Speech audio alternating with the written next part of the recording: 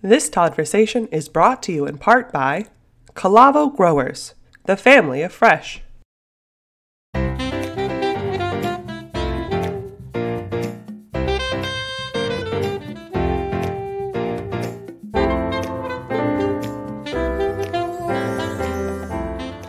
Hey, everybody. Good afternoon, good morning, good evening, wherever you are. Thank you so much for hanging out and chilling with us once again. Really excited about today's show. This is going to be a very interesting topic, one that I found fascinating and really dove into and got deep into. And, one of the things unique about this platform is we do have the luxury of, and really the good fortune of a lot of people calling, wanting to put brands on here, want to talk to us, this and that. Some make, some don't. Some I don't find that interesting, to be quite frank. But this one I did. And this one I got into, I was like, nope, I want to get this cat up here and talk about what he's doing, because I think what he's doing is pretty damn cool. And I think it's very inventive. And I think it's something that not a lot of you are going to be hip to. So this should be a fun conversation. So let's get this bad boy rolling. Please, everybody, stand up, honk your horn, drop the weights at the gym, get up from underneath your desk, hiding from your boss. And let's say hello to the CEO and founder of ProducePay, Pablo Borges Schwartzbeck. Welcome, dude. Thank you, man. Appreciate you having me, and very excited to talk about the company. Yeah, I am too. I think this is really cool. I was really kind of stoked when we kind of crossed paths and we came together and started talking about this. Like, whoa, these guys are neat. And I think this is going to be something people are going to be fascinated by. But before we get into my 5 million questions that I'm interested in about what you're doing, would you mind just taking a brief moment, just kind of tell everybody who you are, kind of give a little journey and bio of what Pablo's about and how I roped you into hanging out with me today? Yeah, happy to do that. So like I said, my name is Pablo. Born and raised in farms. As the name suggests, I come from Latin America, specifically Mexico. So I come from a very traditional 4th-generation farming family out of Northwest Mexico, which is normally like the desert type. So they grow desert type commodities like grapes and asparagus, which is what my family grew. Grew in a very, very strong farming community. Like all my uncles were farmers. Everybody that I knew were farmers. It's funny, when I grew up, I always thought that farming was like the center of the world. And then I came and I learned about the wider world out there, but it still carries very deeply with my heart. But after I left my family farm, I went on to work for a very large LA-based produce distribution company. And what I did for them is that I actually helped them recruit farmers to ship to them across all the Western Hemisphere. So I would spend half of the year in the domestic season, so places like Michigan, Mississippi, Florida, California, Oregon, and the other half of the year in Latin America, doing what we call the off season. And that got me to spend time back in Mexico, but also Peru, Chile, Argentina, Uruguay. And ultimately, that's when a lot of the ideas behind ProducePay really came to play, as I started interviewing hundreds of farmers across the world and realizing that regardless of whether you were stateside or, northern or southern hemisphere, the issues were coming up over and over again. So what I did is I said, okay, I need to figure this out. I went to do my MBA at Cornell, that is known for their ag school, which is why I really wanted to go there. And then together with the university, they helped me put together the thesis behind ProducePay, which is where the company was launched, after which time I've moved it to LA, which is where I'm based now. Here I met my co-founder, and we've made a great life ever since, really just focusing on helping farmers out. I love it. Yeah, this is going to be fascinating. This is going to be a cool story. Well, let's get into it, brother. And I know this isn't you, but I'm going to ask the question to open up with, because it's a buzzword out there today. And the big buzzword is fintech, right? Which is, financial technology. So what's it mean? I know, again, it's not really applying to what you guys do, but guys, I guess it doesn't touch probably. But, explain what that might be so people kind of get an understanding what financial technology is about. Yeah, you're right in that it's definitely a buzzword that gets thrown around a lot. My understanding of it, and mind you, everything that I say comes with a very strong bias towards the farm. But the way I see it, it's actually very straightforward. Is every time you create technology towards offering a financial solution that didn't exist before or couldn't exist before, without that technology, you're effectively doing fintech, right? Yeah. That's why it's been tech companies are normally the ones that do it, because they build specific technology that helps you do that. In our case, what we did is that traditional financial institutions had a lot of issue in how they underwrote produce and ultimately getting behind the perishable aspect of fresh fruits and vegetables. So what we did is we actually built a model that's built specifically on the farmer's pre-selling part of their crop to us, whereby we allow them to move a portion of all their crops to us, so that we can ultimately get it to the final buyer. But by doing so, we allow them to monetize through ProducePay a significant portion of their crop ahead of time. And that way, if you think about it, they hedge a big part of the risk, because they're effectively mitigating a big part of that upcoming sale, right? And that's what we do at ProducePay. We distinguish ourselves by understanding what farmers do, and we go in and we visit every farmer that we work with. And ultimately, by doing that, we allow the farmers to kind of create some nuanced cash flow solutions that ultimately allow them to mitigate that risk. And that's why what we do can be considered fintech. Yes. Yeah, exactly. Yeah, but but again, I love the bias towards ag, right? I mean, like the crowd you're with today is going to get you, like you're not going to cheerleader on that comment. So let's talk about it a little bit. I want to get a little bit deeper. I mean, you've kind of touched on what Produce Pay is. I think we're going to draw it out a little bit more through our conversation. But so tell me, what does, and I love this, when you say this, and it's behind me up on the screen. It's like, what does empowering grower from seed to sale mean? Yeah. So Produce Pay, in like I would say in the most generalistic way to describe it, is a marketplace that connects buyers and sellers of fresh fruits and vegetables and provides the trade services, financing options, and sustainability services to achieve that sale, right? So what we mean from seed to sale is actually very close to like how it reads. Is we get involved with farmers from like the very beginning, before they even plant the crop. Like, what do you want to do? Like, and we allow them to assess the feasibility of their project. Like, are you growing in the right time windows? Does it actually make sense for you to grow that commodity during that time? Are you going to be competing against the U.S. domestic season? Is that good or is that bad? Should you do it? Should you not do it? Obviously, in this case, I was talking about a foreign grower, but you see the case. It also happens on the analog when you're doing both. So we actually get involved in that part. We assess the feasibility of their project, and that's based on the fact that we're big guys in the kind of jack of all trades, master of none. Like we're fruits and vegetables only. So like we consider that to be our expertise, and we consider that when we evaluate an option, we have a pretty good idea of whether it's going to be a good play or not. And then we do everything that I mentioned, right? We allow them to pre-sell part of that crop they're going to plant before they plant it, so they can have the capital to do that correctly. And then we accompany them, because the moment that we get involved, they have to upload to our digital platform what they plan on selling. And then immediately the marketplace allows people to bid against that product. And one of the biggest problems that we're solving, or we're trying to solve, is food waste. Like the amount of food waste, and that's a different topic of its own, but like to give you like the long story short, 52% of the produce the US like incorporates, whether it's domestic or imported, like never actually gets consumed, which is like ridiculous, right? So the sooner you can make these offerings available to the market, like at the point of planting, to allow people to bid against it, obviously with some way of managing that as the season progresses, then ultimately the more you can make sure the product will go immediately to people that need it, and you can avoid that food waste that comes with it. So like that is what we do. We get involved before the seed all the way until the product gets sold, delivered, and paid back to the farmer. And that's what we mean by seed to sale. I love it. Well, I'll give you a little food waste stat that I throw this one all the time because I think it puts into perspective. In the United States, our food waste issue is the equivalent of every American, almost 350 million people, throwing away 650 apples each. Yeah, it's nuts. You're right. I mean, and the problem is not just U.S., right? It's worldwide. No, it's global. It's huge. It's huge. Yes. And that's why it's funny you mentioned that, because in the beginning of AgTech, which was, I would say, really around when we were born, like all the way 14 to 15, where the big AgTech companies started popping up. Yeah.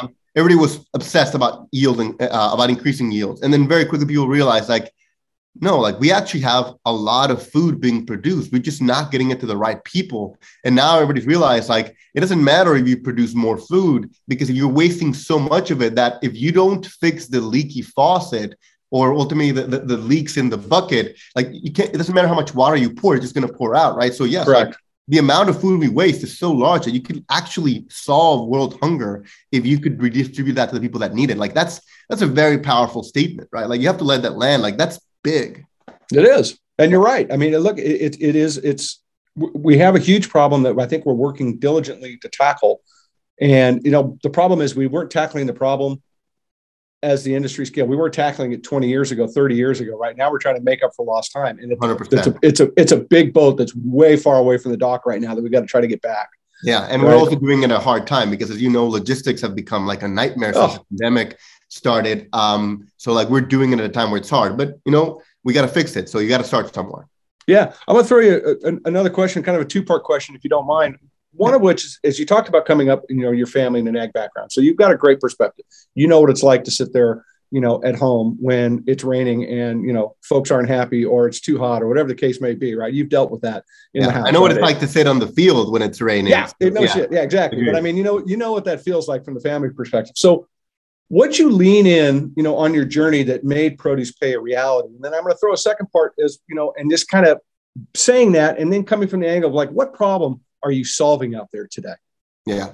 So as far as what I lean on, and you've kind of hinted to this a little bit in that, yes, like my traditional farming background is by far the biggest strength I've had towards doing this. Like one of the biggest reasons why, in my personal opinion, why technology has failed to adopt to some of the more traditional industries like agriculture is because there's a very large cultural divide between what it is to, and I don't mean to like put about it, it's just different realities, like what it means to be home writing code and what it means to be putting your hands in the farm trying to rescue your crop, right? And that cultural divide has really alienated either one side or the other. So I would say my ability to lean on my background, my family, my upbringing, but then also in the things like I did, going to school in America to understand to understand what agriculture was actually like in a modern country. And then also my co-founder, who I found later on that came from a financial background, like my ability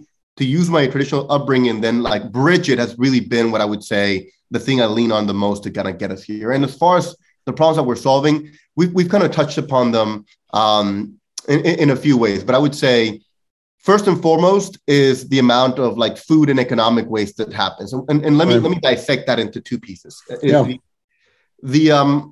A lot of the waste comes from the inefficiency in the supply chain, which ultimately comes not from the fact that produce perishes by itself, but ultimately the fact that there is not a transparent and trustworthy means of communication between parties that lets free market dynamics reign to find the best buyer and the best seller to kind of get to each other. And that lack of trust and transparency ultimately creates a lot of middlemen that are ultimately providers of trust to just the next step, and you ultimately creating a lot of middlemen that allow for that food waste to occur.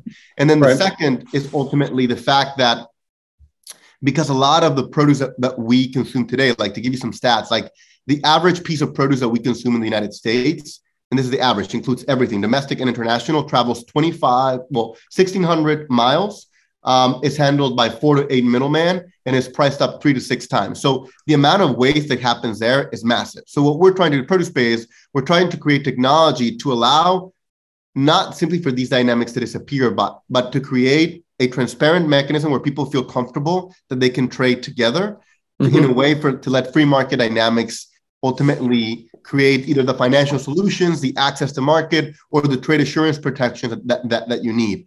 And by doing that, Produce Pay is ultimately becoming that de facto source of trust. And what I mean by that is if people trust the system that Produce Pay is creating, the platform itself, they don't have to worry about having all these middlemen trade because they understand that it's about just letting free market dynamics reign. But that's in order for that to happen, Produce Pay has to take on the very large responsibility of saying, if the Produce Pay platform told you were going to receive X, I have to pay you X. And conversely, if the Produce Pay platform told you we're going to receive X product in X date, we have to make sure that it happens. Like that's what we're trying to do. We're trying to let free market dynamics flourish by creating a new environment of free trading that is backed by Produce Pay. Right. I love it. Well, there's a lot, you said a lot, there's a lot to unpack. I want to come back around to the first thing that you talk about, which is the economic waste, right? And you talk about you're eliminating upwards of 50% of that, which is increasing the value to everybody, obviously. 100%. Right. I mean, I go back to the food waste conversation. Number one way to reduce food waste, work to increase consumption of fruit and vegetables, right? 100%. So it's kind of the same mindset. So I'd like to go a little deeper, if you wouldn't mind, about that. I know you did that, but do you have some examples of that you can kind of share? Specifically of what? Of the economic waste, some of the examples of what you've done with folks, how you're kind of leading that charge? Yes, 100%. So ultimately, the way we measure farmers' ability to succeed over the time at Produce Pay is in twofold. Their ability to use our services to get closer to the final end buyer. And we measure that by their performance relevant to the benchmark performance, right? So ultimately, if a farmer has been with us 4 years and he was performing at 70th percentile of the market, and he's still performing at that 5 years later, that means that we failed. It means that we're not adding value.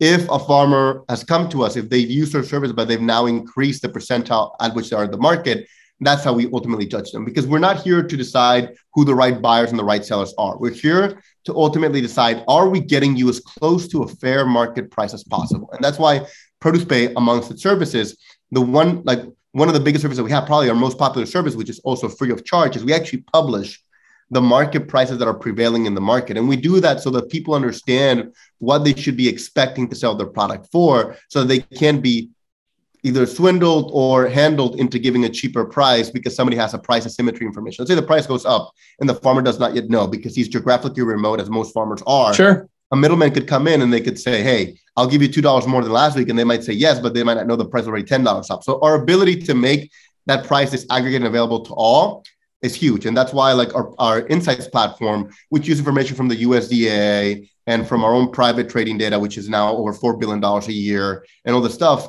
ultimately is now the single most used pricing index of its kind, right? So in many ways, I would say, if you think about the Chicago Mercantile Exchange Board and what they do with like wheat, soy, and non-perishable ag, that's what ProducePay will become in the future if we're successful for perishable produce. It's like a free market dynamic that lets people know what pricing is now in the future and allow people to ultimately optimize for the ultimate value. But to do that, we have to create the underlying infrastructure to require that. That's why we have to provide financing solutions to ultimately create efficiency, right? So even though our goal is to create free trading, you realize, okay, why are they focusing on financing and that to do free trading? Is because we have to create the underlying instruments to allow people to maximize their trading value. Yeah, no, well, really great point, because people I don't think recognize, especially consumers, don't recognize that a produce is no different than coffee, gold, silver, whatever. It's a commodity that goes up and down. Right? It could be you could wake up at $10 and by 9:30 you're at 7 or you're at 17, right? It all varies because it's supply and demand driven. Granted, there's a lot of transactional business out there that's just pretty cut and dry, but that market still lives, and that market is still, to your point, if you're not in the know, it can be a very expensive lesson you're going to learn at 2:30 in the afternoon that you probably should have grabbed at 7:45 in the morning, right? 100%, right? Yeah, so, without a doubt. Yeah. So like what we do is we allow people to sign up and we ultimately push notifications. And so if there's like a price alert when like price goes up, like they would get to know, and they get to know as fast, I would say, as anybody else in the industry. And by doing that, we're ultimately eliminating those arbitrage positions that would be detrimental to the farmer, right? Because in our opinion the farmer takes 90% of the risk, and ultimately, based on all the food waste that we've discussed, they barely get 40% of the return, right? So that doesn't make sense. And if you think about it, one of the biggest, like, we've all gone through the pandemic. The entire world has gone through it. We've all seen what happens when supply chain is ultimately challenged. And one of the biggest things we've learned is that food security is actually not something we should take for granted, especially in times of difficulty. Now imagine if farmers are incurring all that risk and have so little of the return. What does that mean as far as the ability for us to count on these farmers going forward? And like, that's something we're trying to mitigate, right? Right. Thanks for joining the Toddversation. And now, a word from our sponsor.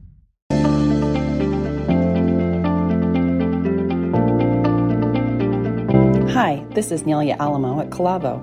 Thanks for listening to Toddversations. At Calavo, we are the family of fresh. For almost 100 years, our passion has been bringing delicious and nutritious food to your table. From tasty, wholesome produce to our freshly prepared foods, Calavo is a global leader in the finest quality produce and a pioneer of healthy, fresh-cut fruits, vegetables, and prepared foods. Whether it's our farm-fresh avocados, tomatoes, Hawaiian papayas, or chef-inspired solutions including fresh-cut fruits, veggies, guacamole, and much more, Calavo takes pride in delivering our fabulously fresh products every day. It's our promise from our foodie family to yours. Check us out at calavo.com and learn why we are excited about your fresh possibilities ahead.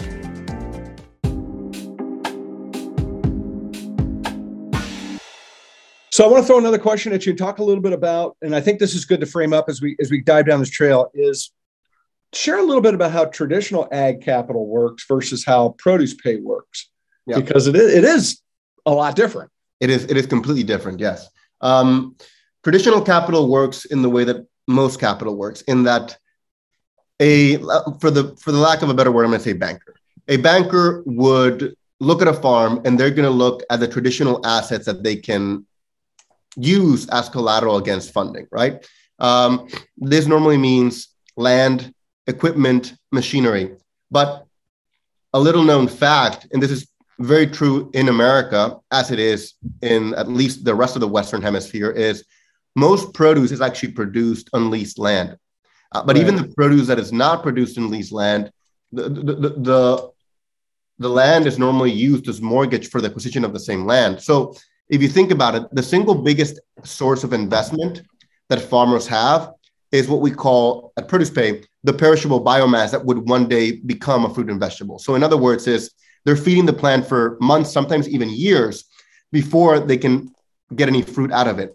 A traditional bank, they will never value that perishable biomass for anything. So that creates a huge problem because unless you're really strongly capitalized, it's very hard for you to invest properly in the farm. This also creates an unfair advantage for smaller farmers that are trying to grow that have less, call it, of a capital base to do that. So we did a ProducePay, we said, you know what? The banks can keep their traditional assets. We don't care about those. Let's make it our job to understand what that future crop is going to be worth. And let's just be the best in the world at telling the farmers, based purely on what they have put on the ground, nothing to do with anything before, what we believe that is going to be worth. And let's allow them to pre-sell. So we don't lend. What we do is we actually buy the produce ahead of time, which is different, but it allows the structure to work. And for the sake of the grower, it allows them to get capital. So we tell them, let's allow us to pre-buy a year to multiple years of crop from the farmer. And by doing that, he can better prepare himself to get to the farmer. And let me give you examples of how that works.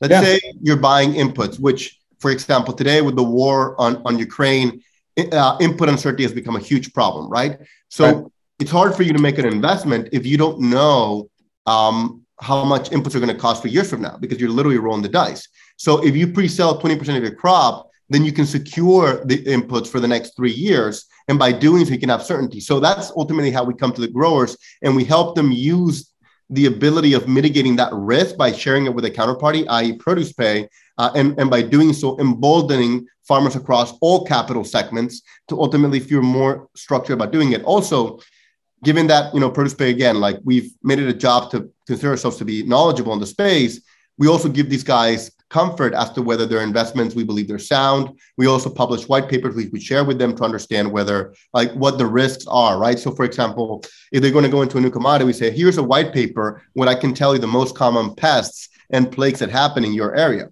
And by doing that, they can understand what they need to reserve against and what they need to protect themselves against, right? So in a way, call it ProducePay becomes a silent investor in all these crops that shares on the risk of that future crop, as opposed to taking away the farmer's assets to do that. And that's why what we do is completely separate from what traditional financial institutions do. But that's also why we're now the fastest growing funding source for produce farming in the Western Hemisphere, because we're giving the farmers the ability to monetize on something that they themselves believe firmly exists. And now we are recognizing that value as well.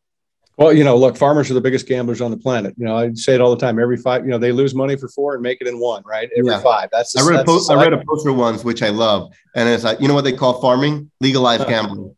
Yeah, it really is. And 100% true. Yes. Yeah. So, if you've not been on a farm or been around farmers, spent a life, like I've had the good fortune being around it. Look, there's a level of stress and strain that you can't describe unless you're sitting in a room with somebody who's facing these challenges that are out there.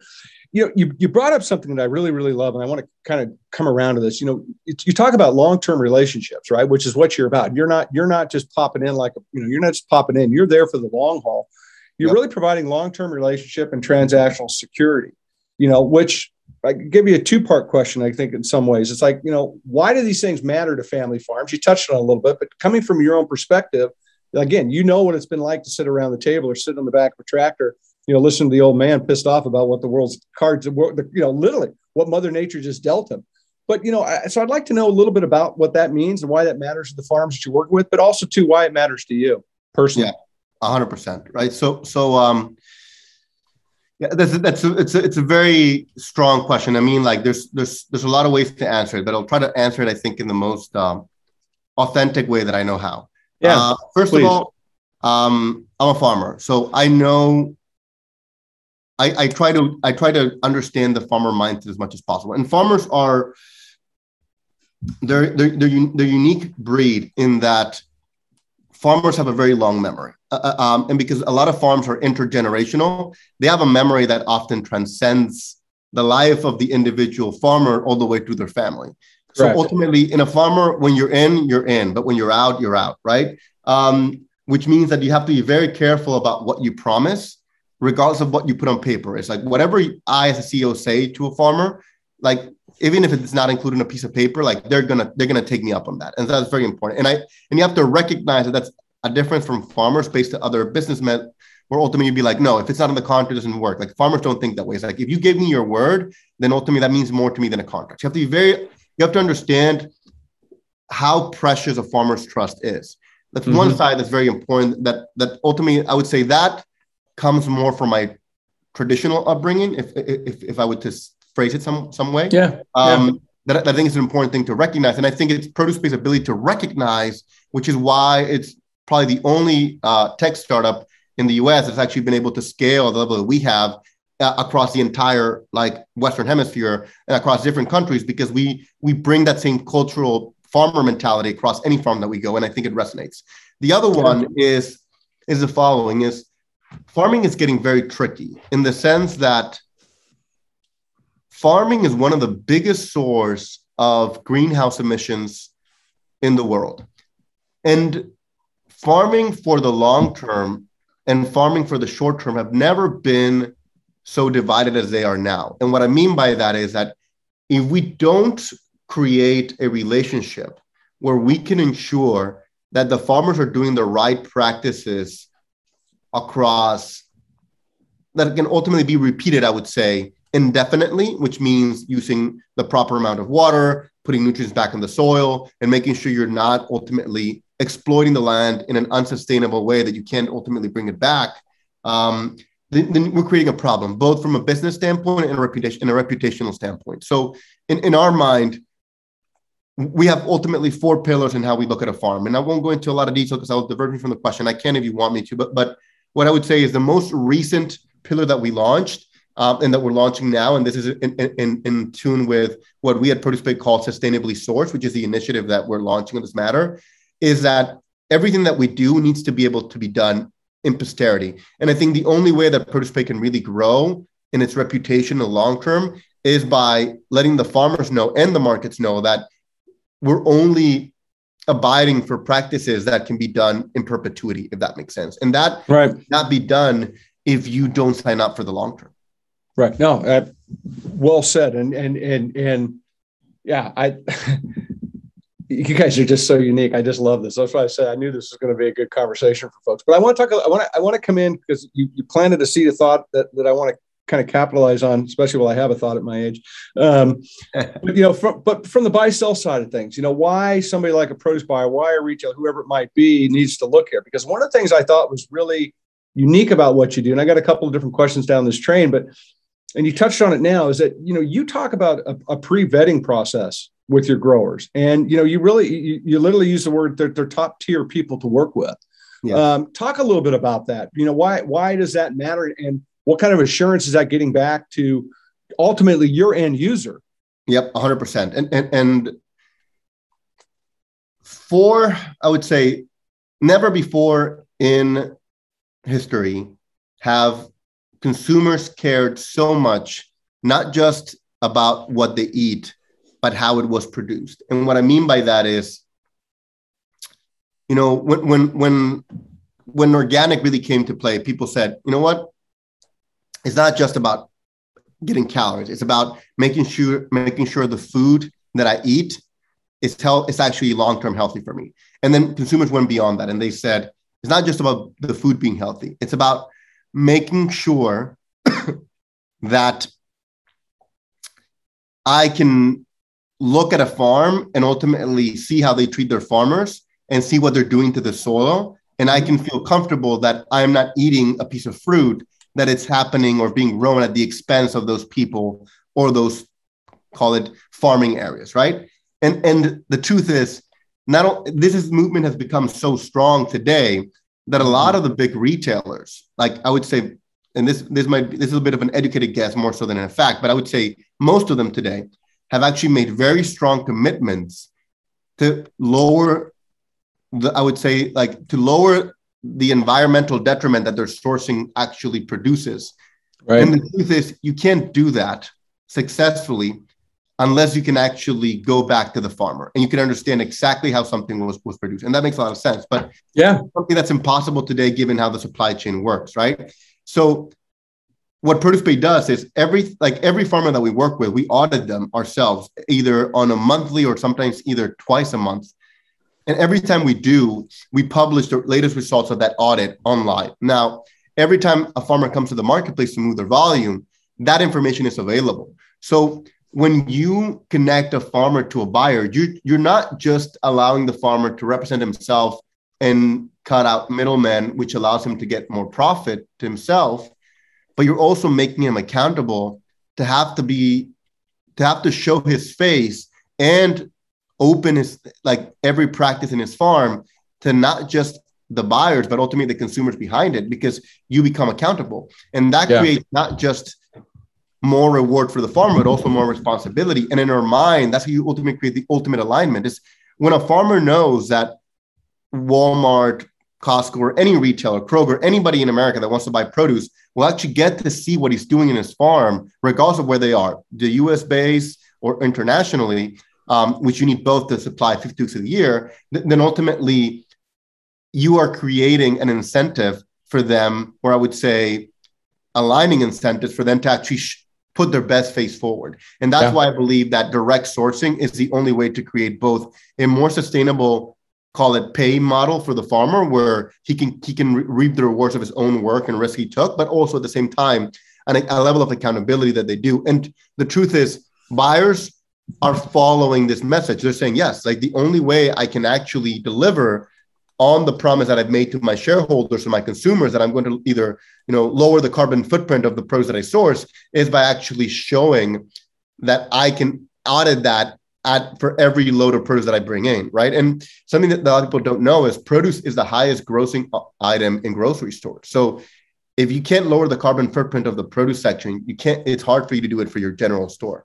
Well, absolutely. Well, you bring up a really great point. And the word that comes to mind in some of what you said that is, I think, most concerning that people don't really lean into is there's a big issue out there with fraud today. I mean, you look at certain countries out there in the organic sector, fraud's a big deal.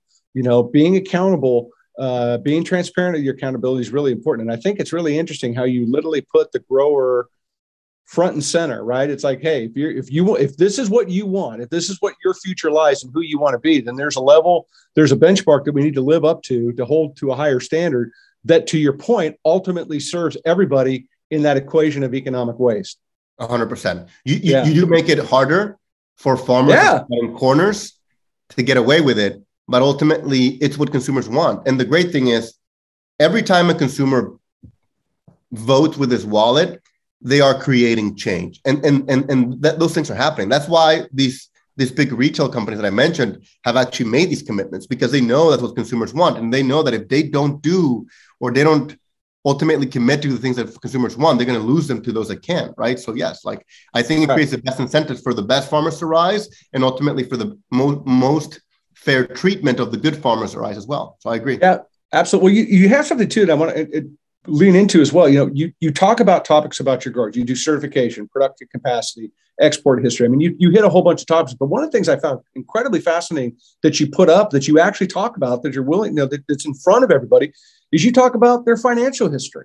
Yep. Right. I mean, talk about peeling back the quote unquote onion. So, what does it mean? And why does it matter that that's a part of the equation as well? And what confidence, really, maybe it's better coming from an angle too about the confidence that it portrays. Yep, 100%. So, we have to understand, ultimately, there's 4 pillars to how we get to know a farmer. There's the farming technical. So, do they know what they have to do in the field? It's administrative financial, which, as you mentioned, it's commercial. Do they know who they're going to sell to? And it's sustainability. The financial piece is important because ultimately we have to make sure that we help the farmer best plan for what's coming. We have to make sure that they're ready for the weather events that statistically they might not know that they are facing. They have to know for the market dynamics that they do. So ultimately by creating a benchmark for the financial information they have to provide, we ultimately go through an exercise that requires both companies to invest time and effort that plans against the different risks that could come up, right? And this ultimately means reserving time in case there's rain and you need to make sure that you're ready to face that. It means making sure you're positioned economically to make the best of a potential increase in prices. Like, do you have the latent labor available in case that, you get like price goes up and you can monetize on that. So it allows us to really get to a level with farmers where one, like, we become embedded with them, because at that point it's like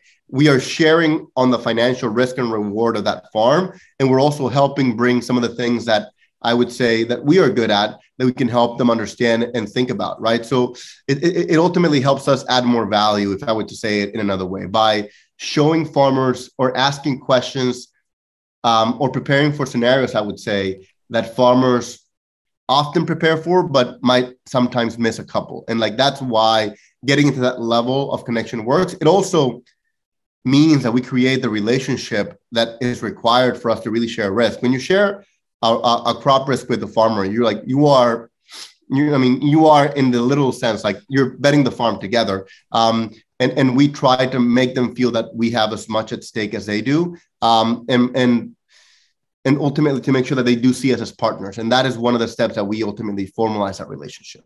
Yeah, I love it. Well, and one of the things you guys do, I think that's really important, is that you talk about getting on site, right? You go down and visit people. You're not just sitting in LA phone, quote unquote, zooming it in, but you guys are, you're doing on ground inspections. You're down, you're vested with personnel and with people going down there. So talk a little bit about when you go down there, what that process is. What are you looking at? What are you looking for? Maybe things like that. And how is that information shared? Yeah. So you're right. We do have what I would probably say a best in class field ops team.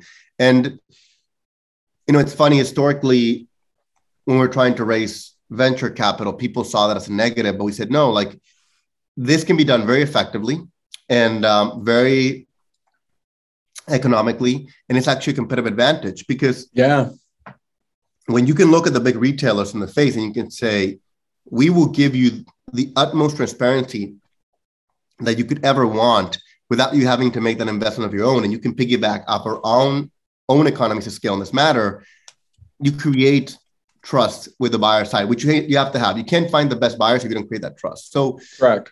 What we do is very simple, Todd. We actually make sure that what they told us on paper is actually real. We make sure that if what they said they had, they actually have it. And, obviously, for the most part, that's always the case, but sometimes it's not, right? And we have to make sure that we don't raise capital for a farmer if we can't vet firsthand that what we're investing on actually exists. That's one of the big things we have to do. Yeah. And like, I know it sounds simple, but we have to. And the truth is, there's a lot of ways that you can, like, it's very easy to miss that. Even if you have like even if you get satellite imaging, it's very hard to miss. Like, you have to look a little bit, in this case, literally in the weeds. Like, you have to make sure that they're applying the right products, that they're taking the right things. It's not just a matter of can they grow the product. It's also a matter of, again, like we have to mention is, we're making very strong commitments to our buyers that our farmers are the best in the world, right? Like we're saying, and we're putting our reputation at stake, saying these farmers are doing things right. We have to make sure that we can actually that we actually mean that, and we can prove that, right? So it's about making sure they're applying the right stuff, that they're not applying the wrong stuff, that they're taking actions, and they're actually also that they're treating their people right? So ultimately, like, that's what we do. We ultimately make sure that they're doing what they say they're doing, and they're doing it right. And that's maybe a very simple way of saying it. We measure over 200 variables, and I could spend all day telling you what those are, but I would say in the simplest way or form. And I would say in this industry, being simple helps. Like, trying to sound a little overly fancy is not something this industry appreciates. So I would say in the easiest, but also truest sense of the word is, are they doing what they say they're doing it? And are they doing it in the way that if we were to share this publicly with the world, would we be proud of being invested in this farm. And that's what we ultimately do with these site visits. Well, yeah. And you said it earlier. I mean, you're embedded with these growers, right? So, I mean, if it's raining, you feel the rain in Los Angeles. If they've got issues,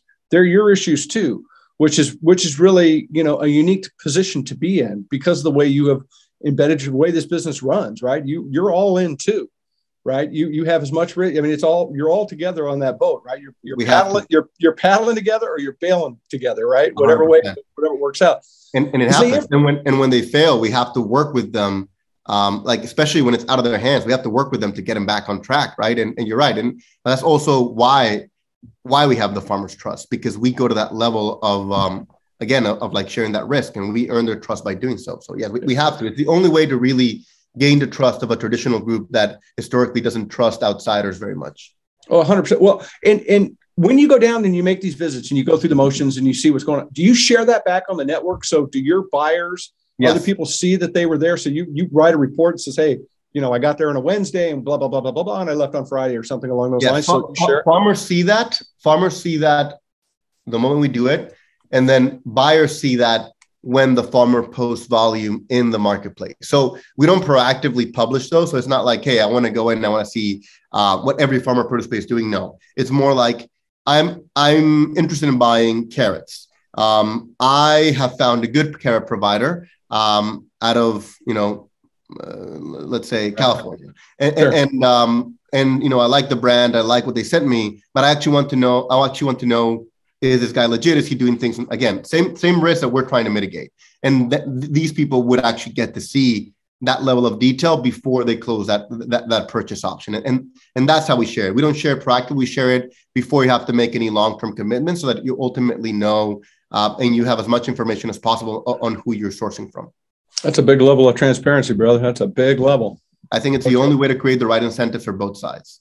Well, yeah, no, I totally get it. I mean, that's hence the reason why we're chatting. Because like, okay, these guys are doing something completely different, which is pretty cool. Let's talk a little about something that's got to be capturing growers' attention. You touched on it a little bit earlier. I want to kind of get a little bit deeper into it. Talk a little bit about this quick pay process that you guys do and what it's about. Thanks for joining the Toddversation. And now, a word from our sponsor.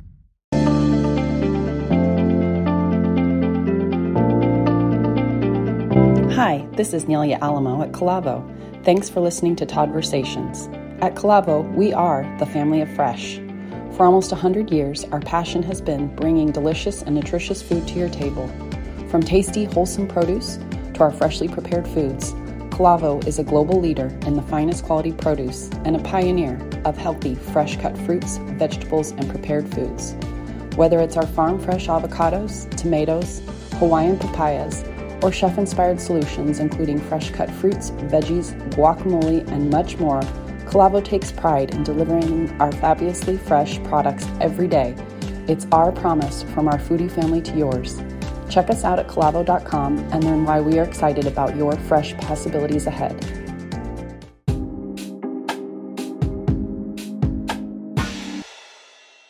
So yes. I mean, Quick Pay product is a way for Produce Pay to ultimately fulfill on a promise. And let me tell you what I mean by that. Yeah. The marketplace, and I mentioned how we're trying to make Produce Pay the de facto source of trust. So when we introduce people, there's ultimately an unknown, which is the counterparty going to do what they say they do. So Quick Pay is a way for the farmer to say, listen, Produce Pay, I love meeting this farmer. I absolutely want to work with him, but I don't know him. So I want you, Produce Pay, to ultimately take the risk that comes with waiting for that payment. So when they request Quick Pay, Produce Pay effectively pays the entirety of the invoice back to the farmer, except for our fees, which are like low single-digit commission. And then Produce Pay gets all that risk. So it's a way for the farmer to get cash up front, yes. The way that we see it is more of a trade assurance product, because we're telling the farmer that. So let me say it another way. Quick Pay is only available, or is primarily available, for the farmers that we introduce growers. And it's a way for us to tell the growers, I would never introduce you to somebody whose payment risk I wouldn't be willing to take on myself. And it's how we ultimately solidify that position of making ultimately Produce Pay the de facto source of trust, right? So the way it works is I introduce you to somebody, you guys come to trading terms, you sell to them, you deliver, and then you can say, Produce Pay, I want to get fully paid out of that invoice, and I want you to collect whenever the farmer pays. And I'm comfortable, and you keep your fees, but I'm ultimately paid out. And that's what Quick Pay does. So it allows farmers to ultimately be able to monetize their crop, like their shipment, which is important because a lot of crops can need short-term cash when they're in high season peaks, or like I mentioned, when the price is going up, you want to be able to sell and harvest more. But in its core, in its center, what it's meant to be a promise from Produce Pay that says, I will only introduce you to people that if you say Produce Pay, I want you to I want to be paid out, and I want you to bear that risk, that we are comfortable doing that, because we would never introduce you to somebody where we can't take that commitment. Oh yeah, that's a baller move, dude. It's really what it is. It's a baller. We have to. Yeah. We thought about it a long time whether we did it, and it was a hard sell for some of our more financial people because they understood the risk that it took. But ultimately, it came down to we're either creating a different, and I would say a better environment for trading, or we're not. And if we're not willing to get behind the people that we introduce, then we shouldn't be introducing them in the first place. And that's ultimately what swayed the audience, right? So we did the analysis, and we found out that the people we were introducing were ultimately good people. So we took it because it was a good bet to take, but it was also a powerful statement to make inside, which is don't introduce anybody whose risk you're not willing to take yourself. And I think it created alignment between our commercial teams, our finance teams, and our risk teams, because everybody said, okay, let's make sure we bring in the right people to the marketplace. Well, I got to tell you, dude, very candidly, I can hear the multi-generations of your background coming out in Produce Pay, because you come from a background where a handshake meant everything to grandpa and to pops and to everybody else generation that you went through. And it still does today in this industry. Yeah. And a lot of what you're doing, in my opinion, is the integrity wrapped around a handshake. And it's powerful, man. It's a very powerful tool that you guys have thrown out there. Thank you, man. I appreciate it. I won't lie. I do feel very proud of the fact that I'm trying to make a difference in the industry of my forefathers. I feel like, they would be proud that, I'm trying to usher the industry into the digital era. Obviously not by myself, but at least I'm a raindrop in the river that is trying to make that change. Right. So yes, I like that. I like being able to look at my grandfather and my dad, who are both still with me, and be like, this is how I'm giving back to the industry that's giving us so much. And yes, it keeps me going 100%. So thank you for saying that. It means a lot. Yeah, no. Well, look, I mean, you're giving a percentage of the grower in the product lands, but you're waiting until the buyer sells the product to get paid. That is not normal, right? That's a part of this process. I mean, it's got to be getting a shit ton of attention from people because it is not so normal. And you eloquently said why you chose that path. And I think we come back around to the handshake comment I made. It's impressive, man. I mean, you're shouldering a lot of risk. And quite frankly, you were doing it in some ways unnecessarily because the industry doesn't go this way. And so that's what I really find to be so fascinating, that you looked at this from those eyes that I bet you were sitting on the end, sitting on your dad's lap on that tractor when you were 6 years old, wide, looking at the world, realizing that, through your journey, that it's the way to go to make a difference. And you're empowering farmers to be more successful. Slam dunk, dude. I like it. I mean, I like meeting farmers, and I'll be honest, getting praise from a farmer does go farther for me personally than maybe getting praise from an investor or somebody else, right? And I get it, it's my bias, but I felt that it works, and I like it, to be honest. I like I said, I like being the farmer founder, if that makes sense, right? And good job. And yeah, I like what I do. Thank you. I appreciate you saying that. It means a lot. Thank you. So how many countries are you guys in now? We are in 10 countries across North and South America, but these 10 countries ship to 41 countries across 4 continents. So we're very quickly becoming worldwide, and our intent is to become the largest produce trading hub in the world. Right? We are. I would say we could already boast of being the fastest growing produce trader in the Western Hemisphere, but that's still a few steps away from saying we're the largest produce trader in the world. But again, it's not a matter of being the largest. It's a matter of standardizing a new way of doing business that farmers think is fair, and that's really what drives us. I love it. And how many folks are on board? I mean, people or farms? Yeah. How many farms? Yeah. Sorry. How many farms? Yeah, we have about 1,000 farms on board. So some of these are like big family farms or smaller family farms. But what I mean, like these are businesses and often multi-generational businesses. So we work with farms that we believe are like-minded individuals, and together we command now about $4 billion of produce trading, which is it's a pretty big size. 4 billion, kids. That's 4 with a B. That is not laying around in anybody's ashtray in their car right now today. That's a big amount of money that you're putting into the not only the economy, but you're putting in back to the farmer, and the key word back to some of these family farms, which is even more important. If you don't mind, I got to pick your big brain now. I got to ask you a little bit. I'm just going to throw you a big broad question. What are you thinking about the global economy right now as it's relating to food and some of these economic stuff that we're dealing with, not only as a nation, but really on a global scale? Yeah. It is a broad question, but I think it's a relevant one. I think in this can be perceived positively or negatively. I'm more of a glass half full kind of guy, but this industry has highlighted two things. Recent economic events have highlighted two things. And when I say recent economic events, I mean everything from the pandemic all the way to the food crisis that's rising from the war in Ukraine, right? It is taught the world and developed economies that food security is not something to be taken for granted. And that's, I think, something that a lot of us, including myself, had gotten too comfortable to the idea of there always being food in the grocery store. And then, at least for the start of the pandemic, we started getting worried about like, that might not be the case. And I think that's good awareness for people to have, to know that they have to be conscious about what food security means.